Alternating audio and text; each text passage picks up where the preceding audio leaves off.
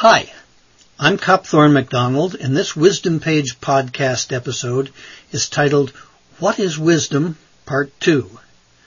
The content is adapted from Chapter 1 of my book, Toward Wisdom. In Part 1, I discussed 3 characteristics of wisdom. In this episode, I discussed 2 more, the realization of oneness and behavior that benefits others. First, the realization of oneness. For a long time now, there have been small groups of people who saw some form of unity that most others could not see, or at least could not internalize to the point where it motivated their actions. Several of these unitive perspectives relate to the world of form and function. One is rooted in being itself. Among the information-based form and function unities is the unity of human psychology. I experience fear and hatred and jealousy. So does every other human being. Seeing this can eventually lead to a unity of compassionate understanding. Our unskillfulness and outdated programming unite us, as does our potential for wisdom. The evolutionary view of what is going on in the universe points to another form and function unity, the unity of process, a unity based on the physical interdependence that permeates the entire cosmos. In this view, the whole universal process is one entity. We humans are localized, aware nodes of that process. My physical body is not a process unto itself, a closed system. It is an open system, an intrinsic part of a much larger physical process. It is a subsystem in a process that includes the biosphere, the sun, and in fact, the entire universe. This is a solid, tangible unity based on the physical reality of our existence. Then there's the unity of biological kinship. Not only do all humans belong to one species, but we are in some sense related to every other living thing. The twist of all DNA is in the same direction, one of 2 equally possible directions. This indicates to many scientists that all plant and animal species descended from a single early cell. Then, too, the chemistry of all life forms is the same. Every organism in the diverse biological world was constructed using just a few standard chemical building blocks. Some of the wisest people have seen a primal being-based unity. This unity is the unity that the perennial philosophy would have us see, the unity dealt with in the mystical traditions of both East and West, the unity of transcendence, of Maslow's farther reaches. It is an intuition-based type of holistic seeing. Coming to see this unity requires an intuitive shift of vantage point and ultimately of identification. The world observed by these people is the same world that everyone else sees. Nothing external has changed. But they suddenly see that reality in a new context. They see in the data of life a meaning that wasn't evident before. Involved here is what we might call an intuitive version of the perceptual gestalt flip. The gestalts that most psychology books discuss are visual gestalts. We might look at a set of black marks on white paper and say, that's a face. It's not really a face, of course, but our brain has conjured up a face gestalt from the arrangement of marks. Or, as usually happens when we look out the window, we attend to our visual field not as a single field of varying color and light intensity, but as a collection of gestalts, a collection of separate things. We're all familiar with drawings of objects that can be seen in more than one way. I recall one such drawing. At first glance, I abstracted from it subjective reality number 1, an attractive young woman seated at a dressing table looking at herself in the mirror. Then my perception did a flip, and I saw the same pattern of black marks on the paper as the image of a skull, subjective reality number 2. Which subjective reality truly represented the objective reality? Both did. But each was an incomplete representation. The drawing itself, the objective reality, contained both a skull aspect and a seated woman aspect. Both of the conscious experiences were valid, accurate, but incomplete analogues of the objective reality, the drawing itself. Most introductory psychology texts include drawings that produce this Gestalt flip phenomenon. Typical pictures are a vase that can be seen as two faces, a stairway that can be seen as a ceiling cornice, and a young woman that flips to an old woman. Each is a drawing that can be viewed in two completely different and mutually exclusive ways. The point here is that it's possible to have Gestalt flips of conception and intuition as well as perception. Profound insights often involve a flip from one conceptual interpretation to another, or one intuitive sense of things to another. The old way of seeing the reality is still an option, and perhaps valid for certain purposes. But there is now a second way. It was always there. Others had seen it and might have told us about it, but we hadn't seen it for ourselves. Then one day, flip. In a fraction of a second, we switch perspectives. We find ourselves still looking at the same old data, but we now see those data in a dramatically different way. We experience another valid, and sometimes more significant, way of understanding what is. People who have flipped to the universal wisdom or perennial philosophy perspective report that existence involves two different kinds of reality. One is a transient, fragmented surface reality, which most of us mistakenly take to be the reality. The other is an eternal, enabling oneness, which these people realize is our true nature and identity, our deepest, truest self. For millennia, insightful people have been beating about the bush of truth, trying to express this realization clearly in words. Here in the paragraphs that follow, I will attempt to do that once again, this time using language concepts and metaphors of our present information age. Psychologist Maslow referred to being, but in doing so he was an exception among scientists. Being is not something that scientists normally talk about. Scientists talk about phenomena. It is philosophers and spiritual teachers who have talked about being. The ancients spoke of being and existence, essence and form, the unconditioned and the conditioned, spirit and manifestation. Later, Kant spoke of noumenon and phenomenon in a similar way. The general sense of those who used these terms was that being, essence, the unconditioned, spirit, noumenon, was ungraspable but eternal, primary yet unknowable. It was the real. In contrast, existence, form, the conditioned, manifestation, phenomena, was knowable yet transient, ephemeral, even illusory. It was the unreal. When I first encountered this sort of thinking years ago, I brushed it aside as irrelevant metaphysical hogwash. What could be more real than phenomena? Later, when I began to find science's answers less than complete, I asked myself why these two groups of serious, sincere people were talking past each other. Sages and philosophers, after all, are reality seekers. Scientists are reality seekers too. Both groups are interested in what is, and both groups comment on it. Yet the two groups have historically described the same reality differently. Why is that? The reason eventually dawned on me. Science and philosophy approach reality with different aims and with different questions in mind. The two groups do deal with the same reality, but they don't get the same answers because they don't ask the same questions. They subject the data to different interpretive frameworks, and this results in different, though not necessarily incompatible, descriptions of reality.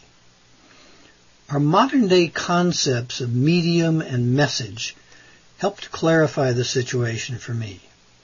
Science has declared its chief interest to be the study of physical phenomena, and these phenomena involve both a permanent medium-like aspect and a transient message-like aspect. The medium is energy. The message is the space-time patterning of that energy, its informational configuration as specific forms of energy, varieties of matter, and the relationship of these to each other. For most scientific purposes, nothing would be gained by splitting a phenomenon into its medium and message aspects. It would not help answer scientific questions.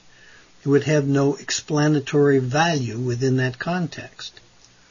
The philosopher and the spiritual seer occupy the same world of phenomena in which the scientists live, but they do find value in making a distinction between phenomena's temporary and permanent aspects. Seeing that phenomena have both an eternal medium aspect and a transient message aspect does have explanatory value within a philosophical/spiritual context. This perspective gives better answers to questions that involve meaning, and it illuminates the eternal.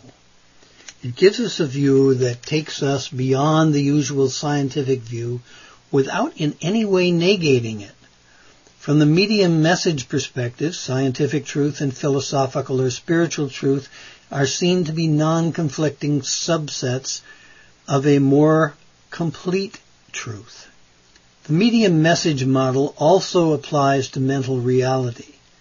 Here the underlying medium is pure awareness, sentience, subjectivity, the ground of mind. The mental message is mind content in its many forms: thoughts, feelings, perceptions, imaginings, all of them being informational modulations of awareness, modulations created in human beings by the pattern firing of brain neurons. Concepts like medium, message, and information, as they are currently understood, were not common currency even a few decades ago, let alone in ancient times. In the past, words like being, essence, spirit, and form were the best terms available for getting an intellectual grip on the perennial philosophy view of reality. Today, the new terms and concepts enable those who understand them to get even closer to the heart of the perennial philosophy view. The information age explanation goes like this. Existence involves the interpenetration and interaction of three strata or realms or types of reality: energy, awareness, and information. Energy and awareness are media, or more probably two aspects of one medium. Information is message. Energy and awareness are the grounds from which existence springs, the paint and canvas. Information is the content, the brushstrokes, the emerging pattern. Energy is the eternal ground of all physical existence and the active principle behind all change. Awareness is the ground of all mental existence. Information is the evanescent, space-based, time-based, always changing overlay which as form and content for the other two creates the mental physical drama of existence.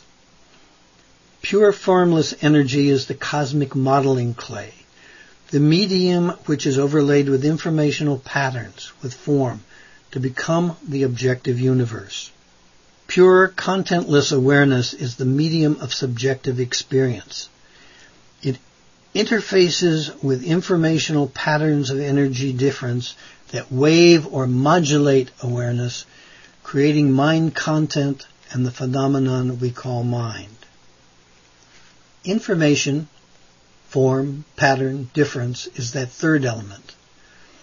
Information is the abstract organizing matrix that lies at the root of any expression in any medium. It is the organizing principle embodied in the blueprint of a building and in the building itself. It is the sameness to be found in a book written in English and in its French translation. In information theory, this abstract organizing matrix is seen to be a matrix of differences. Gregory Bateson defined the elementary unit of information as, quote, a difference which makes a difference. Information is the array of significant differences that defines form. Differences in position, differences in time, differences in color, intensity, pressure, texture. Differences of any kind signify information. Information is knowledge in the abstract, disembodied knowledge. It is there in the concept and the physical structure that embodies the concept. It is there in the motion and in the equations that describe that motion.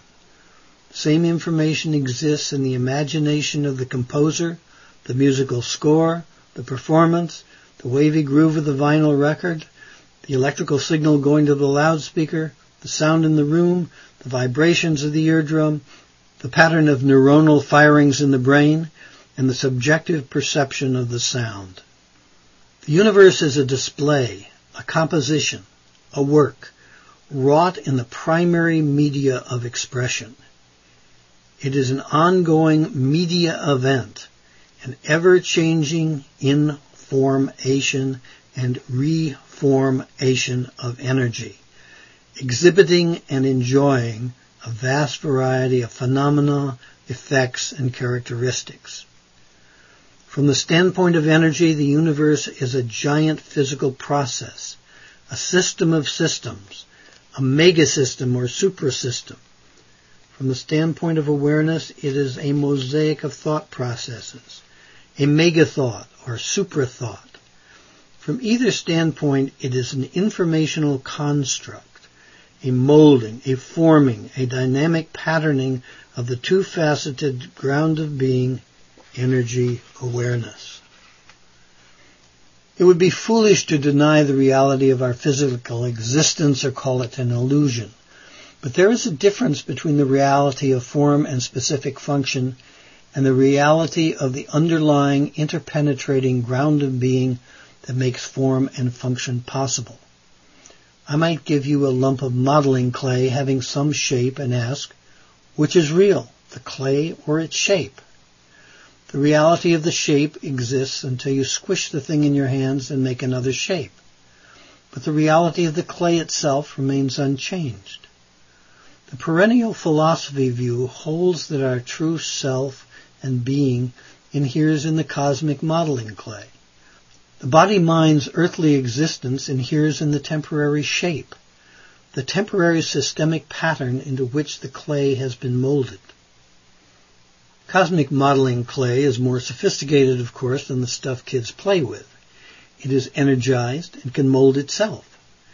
In that respect, it is more like yeasty bread dough than passive clay. The yeast within a lump of dough is active. In creating bubbles of gas, it gives microscopic texture and macroscopic form to the loaf.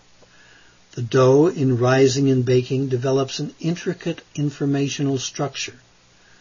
The original dough is still there, but no longer as a homogeneous lump. The dough's active principle, the yeast, has been at work creating an informational labyrinth. The only physical reality is still the dough, but an informational reality has also come into existence, the bread's texture and overall shape. The universe behaves similarly as it evolves. Guided by the entire matrix of natural law, the universe, like a giant lump of rising dough, acquires form. Being, however, is more than just its energy and awareness aspects. It is also the realm of potential and potential actualizing process. It is the pregnant void of form or information, but the source of all form, capability, and wisdom. Being has the potential to clothe itself in a bewildering variety of informational patterns. And the universe is rigged so that this will happen. The cosmic algorithms that define the laws of nature work together to actualize potentials whenever they can be actualized. This results in a general tendency for something to happen rather than nothing. The universe has a built-in yes. It is intrinsically adventurous. Energy says yes and does. Awareness says yes and experiences. Those who deeply internalize the perennial philosophy perspective experience a shift in identification. Their former primary identification as a person is replaced by a new primary identification as being itself. Identification as a person remains an option and is useful in everyday circumstances, but they can flip to their new vantage point at will. From that vantage point, they see themselves as being. To use my terminology, they see themselves as energy acting to up-level the informational process and awareness enjoying the perception of it.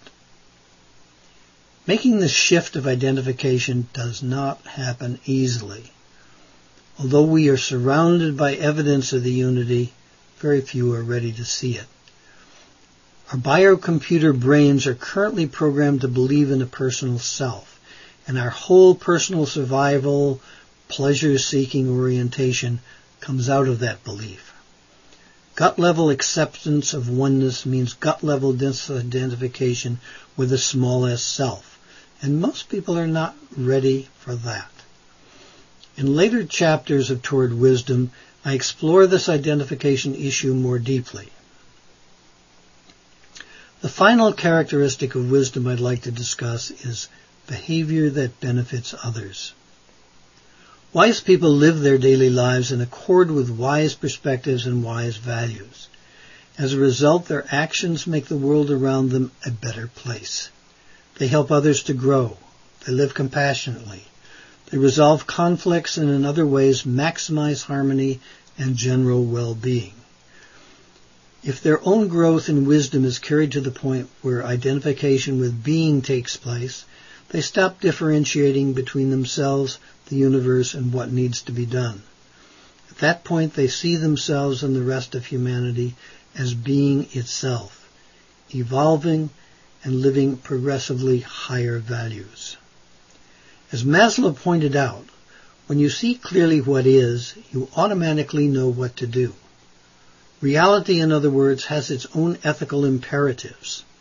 These ethical musts become obvious when the mind becomes quiet, when the clear truth about what needs to be done is not obscured by personal wants, fears, and dislikes. Wise people are able to sense ethical imperatives and act on them because intuition and intellect, working as coordinated partners, now run the show. What to do becomes clear under these conditions. So does what not to do. Wise people not only work to up-level the process, they refuse to commit their time and energy to the unhelpful. That ends the take on the nature of wisdom which I presented in Chapter 1 of my book, Toward Wisdom. Thanks for listening, and check out the many wisdom-related resources available on the Wisdom page. It's at, I'll spell that out, www.cop.com.